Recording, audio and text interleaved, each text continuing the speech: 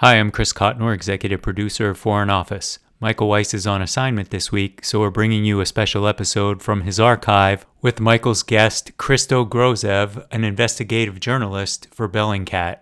We'll be back with a new episode next week. Enjoy the episode.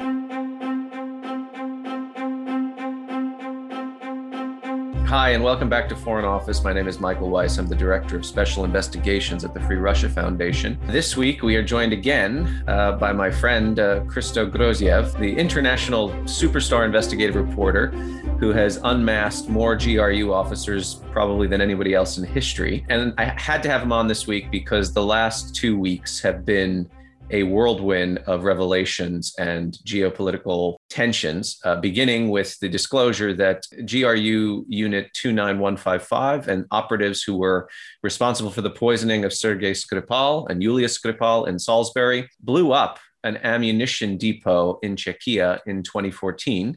This led to the expulsion of over a dozen Russian spies at the embassy in Prague.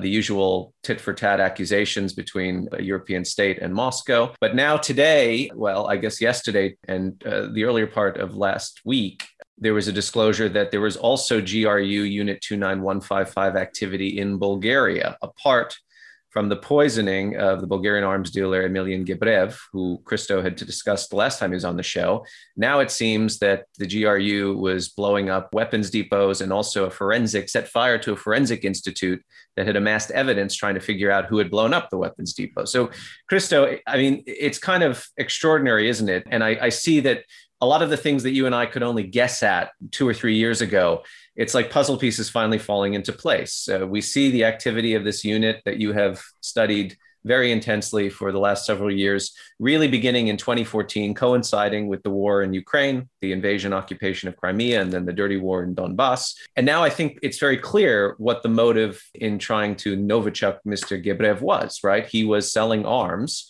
or selling ammunition rather through Czechia to Ukraine to defend itself. And so they wanted to get rid of him and they wanted to get rid of the ammunition. Tell us what we've learned in the last fortnight and what you've managed to piece together based on, these government decisions and announcements made by the Czech government and now the Bulgarian government and your own forensic spade work looking at telephony, flight records, the usual Bellingcat methodology for unmasking GRU operatives.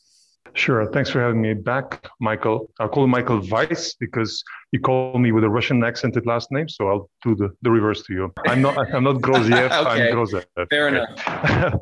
Anyway, what we found is actually something we should have known from the very beginning because we always try to find very sophisticated motivation, but actually usually the default one is the correct. And in this particular case, well, we knew that Russia is at war. There was only one ongoing hot war in Russia with Russia in 2014, it was with Ukraine. So of course we should have assumed by default that all of their activities of the military intelligence of a special unit for destabilization subversions, all of these people are people with a military background. They fought wars in Chechnya, some of them even in Afghanistan. That's what they know, sabotage and subversion. So we should have guessed it's something to do with Ukraine. And that's what it turned out to be. Let me just correct you on one thing other than the accent, which is that Emilian Gebrev, as we've now confirmed, did sell arms to Ukraine. And that was a crucial piece of arms from Ukraine's point of view. And that's munition rather than arms.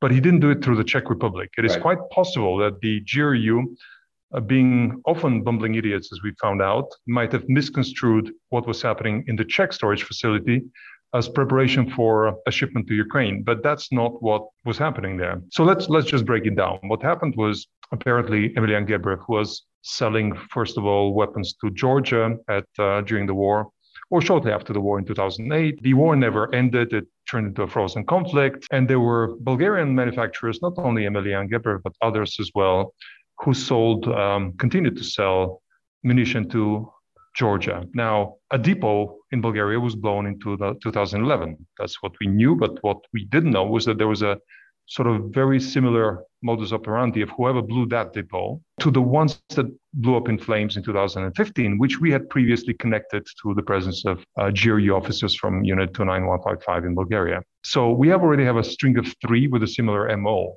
Then what we had no idea was, in fact, the investigation into the remote detonated explosions that connected all these three incidents was that the investigation to that had reached some level of conclusiveness, and all the evidence, the hard evidence, the paperwork, the expertise documents that actually spoke to the existence of a remote control device at all three places were being accumulated in a particular sort of forensic center of the police in Sofia in Bulgaria. Right.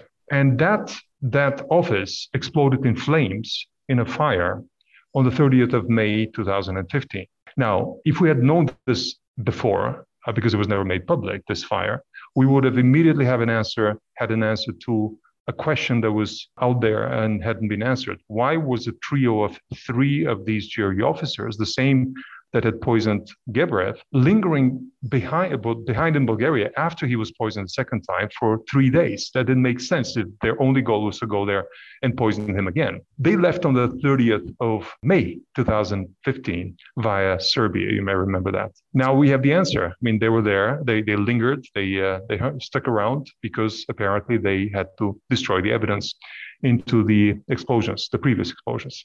So we have a lot of new answers, but all of them point to one thing. The GRU does what the GRU does, which is subversion, assassinations, and all of that is, and sabotage, and all of that seems to be predominantly driven by interests of the military of Russia, and during a time of war, that becomes the predominant interest of the GRU. But it's also, I mean, this highlights another aspect of, I think, what you and I have discovered together is, you know, the unbelievably poor OPSEC or tradecraft that these guys use. I mean, Mishkin and Chapiga, the two guys responsible for poisoning the Skripals in Salisbury, traveled to Czechia. They used different passports once they were in country to go to this depot, but they landed in Czechia using the same cover names that they would later use, 3 years later? Yeah, to go to the UK and try to murder a defector in place, a former GRU colleague of theirs. I mean, this is unheard of. This is ridiculous that they would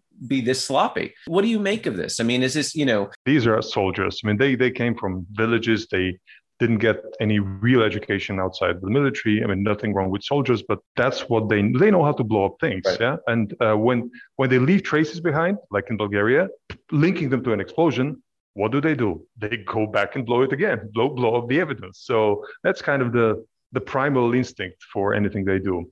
But again, Russia is very, very, in a way, innovative, but in other ways, very outdated bureaucracy. And once somebody has a file, they have to stick to that file and that name, that password range. They have to stick to that. So it's all has to be accounted for. So that old Soviet bureaucracy might play a hand in why this is so obvious for some of us. Now, you know, one of the things that comes up constantly is everybody who gets attacked with Novichok, the military-grade nerve agent, seems to survive. The Skripal survived. Navalny survived, although that was an FSB operation.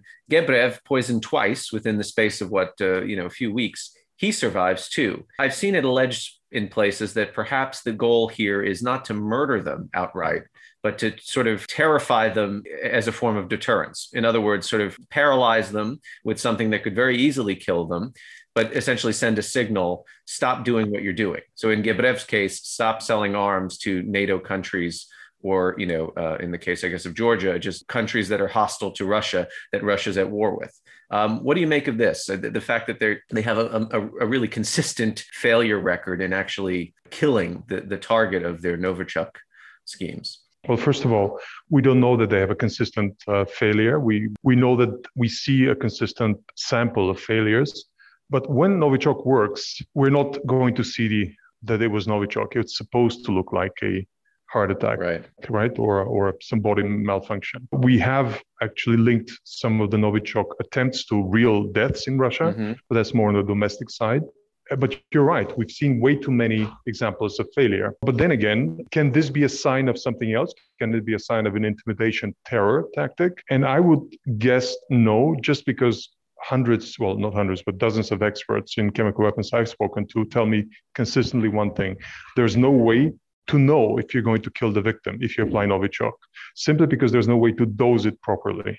And because of that, you always go out there intending to kill. It might not work. Right. Yeah. It might leave the person handicapped and incapacitated. And then the end result might be a terror scare tactic. But you go in with an intent to kill because you can't plan to not kill. Right. And in Gebrev's case, I mean, he was treated by Bulgarian military doctors who had served in war zones and sort of understood the emergency procedure for administering atropine when it looks like somebody's been poisoned with something, right? So this might account for his survival, at least the first time around. Yeah, I mean, these are well-connected targets who end up getting proper treatment. Now, Navalny ended up in Germany, and also, as we heard from one of the confessions of his would-be poisoners, the doctors in Russia treated him too well at on the tarmac. So it's all incidents and accidents that lead to survival as opposed to a plan. That's my guess at this point. Yeah. But like we're looking at an operation that took place in the case of the Czechia ammunition depot 7 years ago. To my mind, it suggests that what Unit 29155 has got up to is far more extensive, far more destructive than what we at present even know, right? I mean, these are the same operatives being recycled in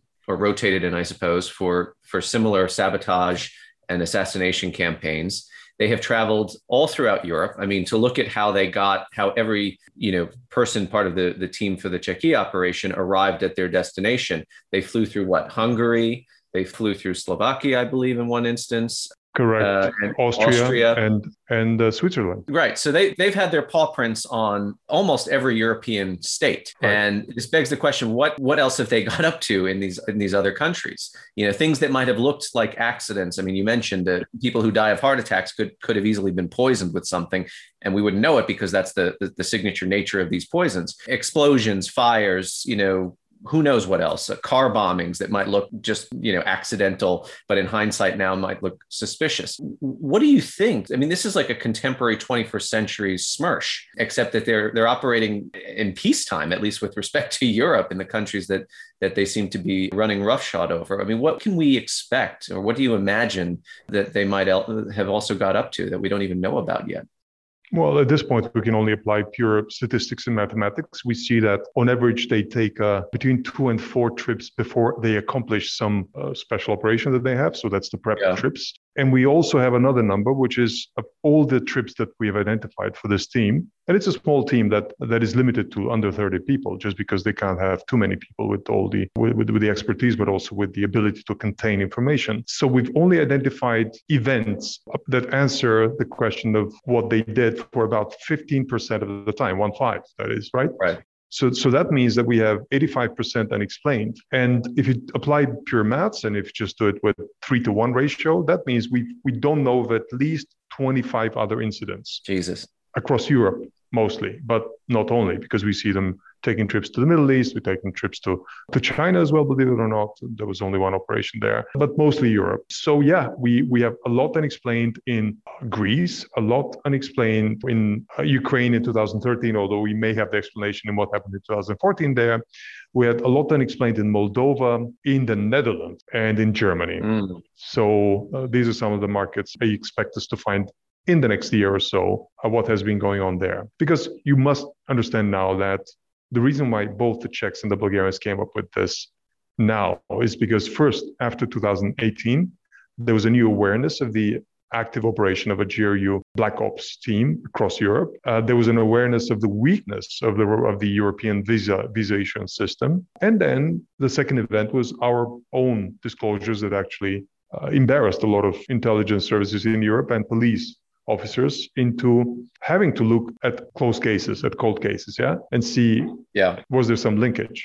That's why I expect a lot more of these are going on in other European countries now, and we should hear from their local law enforcement in the next year or so. Yeah, you may have seen the kind of febrile American news coverage of the fact that although the Biden administration mentioned the allegation of this Unit 29155 possibly paying bounties to the Taliban and other Islamists in Afghanistan, and they said that they were going to take this up at a more sensitive diplomatic and military level with the Russian government rather than issue sanctions. There were no sanctions, and therefore people had assumed that this was a fake news story. However, the CIA, according to the Washington Examiner, says that there were 5 pillars that led them to a moderate confidence assessment that this actually was taking place.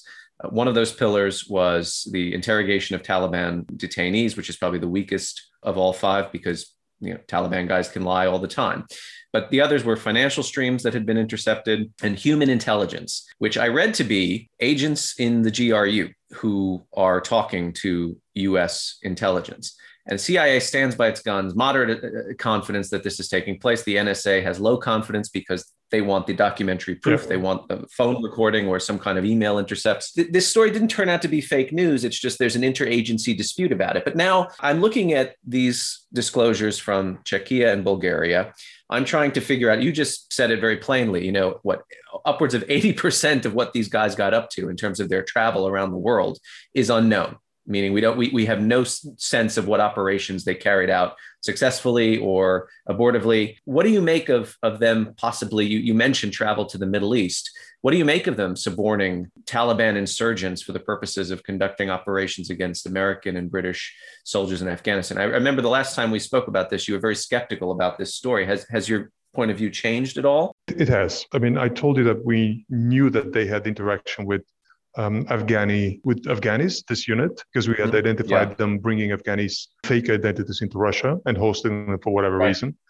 But what I'm more aware of now, after the Czech and the Bulgarian conclusive evidence, is that they would do something like that. They would actually. I mean, it's not that they did, because we had evidence they did something with Afghanistan, but I didn't believe they would because of the reputation cost and the blowback of a failure.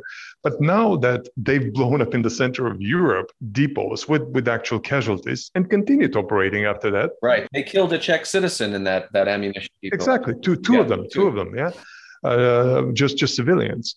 That answers the question. Would they actually do something to damage NATO forces in Afghanistan? And the answer is yes, that has changed. Now, also what I have to throw into the picture is that we have been working on trying to identify the reason for their activity, very heightened activity in Tajikistan, which has the longest land border with Afghanistan. Right. And we could almost say that they had a base there. I mean, they do have a base there. I don't know if you know, but the GRU have an actual base in Tajikistan, not the Russian military. In addition to the Russian military, there's a GRU base in Dushanbe. Right.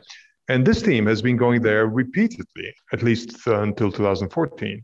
And therefore, it is reasonable. I mean, it amounts to, it's logical that they would be using that base to interact with Taliban and to go into Afghanistan if they need to. So, yeah, the answer is, I believe, I'm much more positive that this did happen than before. We still don't have the evidence, though. And I mean, the wildest sort of James Bondian aspect of this story, of course, is that their European headquarters of operations is in the French Alps. Yeah. Do you credit this with being true, or is this kind of wildly speculative? No, it is true. Well, it may not be this nice camp that has been painted by French and other media and the New York Times, but it is their hangout place. There's no question about that. We see all of them at one point or another return to that base or to that location, which is just on the border between, but just about an hour's drive from Geneva into France. We see them spend Christmas and New Year there as a group, right? I'm pretty sure they're coming up with fake reasons why they have to be there. They just get away from their families for a get together. But yes, we've seen 2 Christmas, New Year periods that all of 7 or 8 of them spent in that region. So it seems to be a sort of a, what do you call it, like a company retreat for them. What physically they have there, I can't speak to that. Now, we're talking about these things in the present tense, but we should perhaps say that this is all past tense. I mean, these guys, it's about 30 people. You have unmasked most of them, right, at this point. There's no way these guys are getting on planes, even with false identities, given their biometrics and everything. Nope. So this unit, is it safe to say it's essentially been rolled up? We're now just doing retroactive detective work to find out what they got up to in the past decade or so. Absolutely. So, I mean, not only do we have to assume that they're done, but we're tracking them. We know where they are. We know what they do. They're not anymore active operational officers. I mean, one of them is doing training for others. Good luck with that. But the regular ones that had one job to travel around Rome, pretend to be tourists, kill people, blow up things, they've now been given boring desk jobs around the country outside of the military. The question is what comes next? And I can't imagine that they will give this up. I mean, once they've weaponized the zero reputation cost of the Kremlin, they will continue using that because it's an investment. And they just don't have the people to do that immediately. But this takes training. This takes years of training. From what we've seen, they're recruiting much younger people, about 10 years younger than these guys. But it will take 3 or 4 years before they can deploy them. So we have a good 2 or 3 years of no explosions in Europe, is my best guess. Well, I mean, but if you know the ages of the people that they're recruiting now, presumably you know who these people are, and therefore they can be preempted by being unmasked before they get up to no good, right? I hope you can cut this out of the podcast so we don't give up too much. But no, I'm kidding. Sure. Yes, that's the answer. Right. Yes. Now, Christo, tell me, there are 30 people involved, but there are some main players that we should discuss, right? There's General Sergeyev, who you discovered was kind of leading the operation for the Skripal assassination attempt. And whilst Mishkin and Chapiga had gone to Salisbury, he was holed up in some Fleabag hotel in Paddington, right? That was his sort of base of operation. Correct. Sergeyev, I believe, was also involved in the Bulgaria operation, right? Yes, in both of the poisonings there, both. and the fire at the forensic center. Right. And who else? Who's sort of in your deck of cards, as it were, should we be very cognizant of in terms of their either commanders in the field or their masterminds of these, the who, what, where, and how of these operations? I mean, clearly these names are going to recur in international reporting as we find out more and more of what they've done. So who should we be looking out for? Well, I mean, we do know of Averyanov. That's General Andrei Averyanov, who's the nominal head of this unit. But he also, what we didn't know, we did know that he traveled a couple of times under fake identity. Yeah. But with the Czech disclosures, we realized actually he was there for an effective sabotage operation on his own. That just speaks to the value of that operation to the Kremlin, because it's so unusual to send the general undercover. Yeah.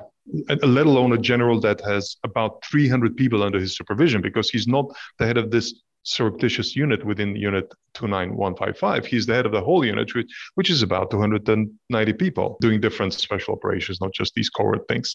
So it is a very high risk to expose this person to capture, to arrest, because he has no diplomatic cover. If he's arrested, he's arrested. That means they needed somebody of his caliber to supervise the operation. That's a very important find, which leads us to question what else was happening in the Netherlands, where he went in 2014, and in Greece, where he went in 2013. So these are the next things we are looking at. Another name that we've kind of kept under wraps until the last reporting was Colonel Terentiev, Ivan Terentiev, who traveled under the fake identity Lebedev. And he's the aide to Averyanov, or was, because now he's given a government job now that he can't travel.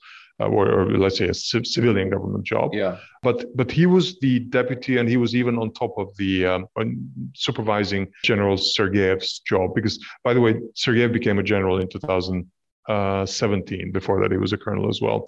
These are the two new names, or at least one new name, that I expect us to find much more involvement. Terentiev has 3 awards for special operations that were all overseas, 3 medals of valiance or orders of valiance, and 1 Hero of Russia. And the Hero of Russia we can link to the actual explosion operations in the Czech Republic and Bulgaria. And I mean, as you say, if this unit was a kind of proof of concept, then the powers that be, I mean, President Putin will have said, good job, boys, even though you got caught, you still created enough mayhem. You still disrupted European efforts to fortify Ukraine's defenses. That's why they got these state awards. So it stands to reason that there are other units being formulated as we speak for future deployment. I mean, for instance, like with the Wagner group, it didn't stop there. There have been other PMCs since, exactly. But that was sort of the test case, right? So, I mean, absolutely. From an international security point of view, Christo, I mean, you've got a badly divided European Union with respect to what to do about Russia writ large, everything from Nord Stream 2 to should we sanction preemptively to save Navalny's life. But now we have clear-cut evidence, even from governments that tend to be a bit, shall we say, squishy when it comes to Russian interference in their sovereign territory, expelling quote unquote diplomats, but really, undercover intelligence officers. Can we now affirm that Russia is certainly behaving like a terrorist state and committing, forget violations of the Vienna Convention, which I know the Bulgarians raised in their kind of shouting match with Moscow? What needs to be done to contain this? What needs to be done at the international security level to ensure that, I mean, these are not just Russian spies, these are Russian murderers. You tell me. I mean, they certainly behave like terrorists, blowing up buildings, trying to kill people. Can you find another legal qualification for this? I mean, there's no other legal qualification than terrorism, simply because there hasn't been a declared war by Russia on any of these countries. Therefore, it can't be treated as a act of war where this might have been even permitted under international jurisdiction. This is pure terrorism. I think there are some low-hanging fruits that should have been implemented. We've been yelling about them for years, which is introduce mandatory biometric visas for Russian citizens. Why is it that my friend, a journalist from Russia, every time gets a biometric passport and a biometric visa, but spies are allowed to get non-biometric passports and travel under multiple identities? I mean, it's as simple as a decision, nothing more than that. It doesn't cost anything, not in money, not in sort of incremental hardship for Russians. Until something as basic as that is implemented, there's no point in talking about bigger, more sort of larger measures, because they're not going to happen. Yeah. Well, Christo, it's always a pleasure having you on, and I am sure we'll have you back because, as we've been discussing for the last half hour, we only know a fraction of what this unit has got up to in the last 10 years or so. And no doubt there are going to be further disclosures. This is Michael Weiss for Foreign Office. My guest this week, Christo Grozev. Good. Apologies for the mispronunciation. And we will see you shortly. Thank you very much. Talk to you soon. Bye.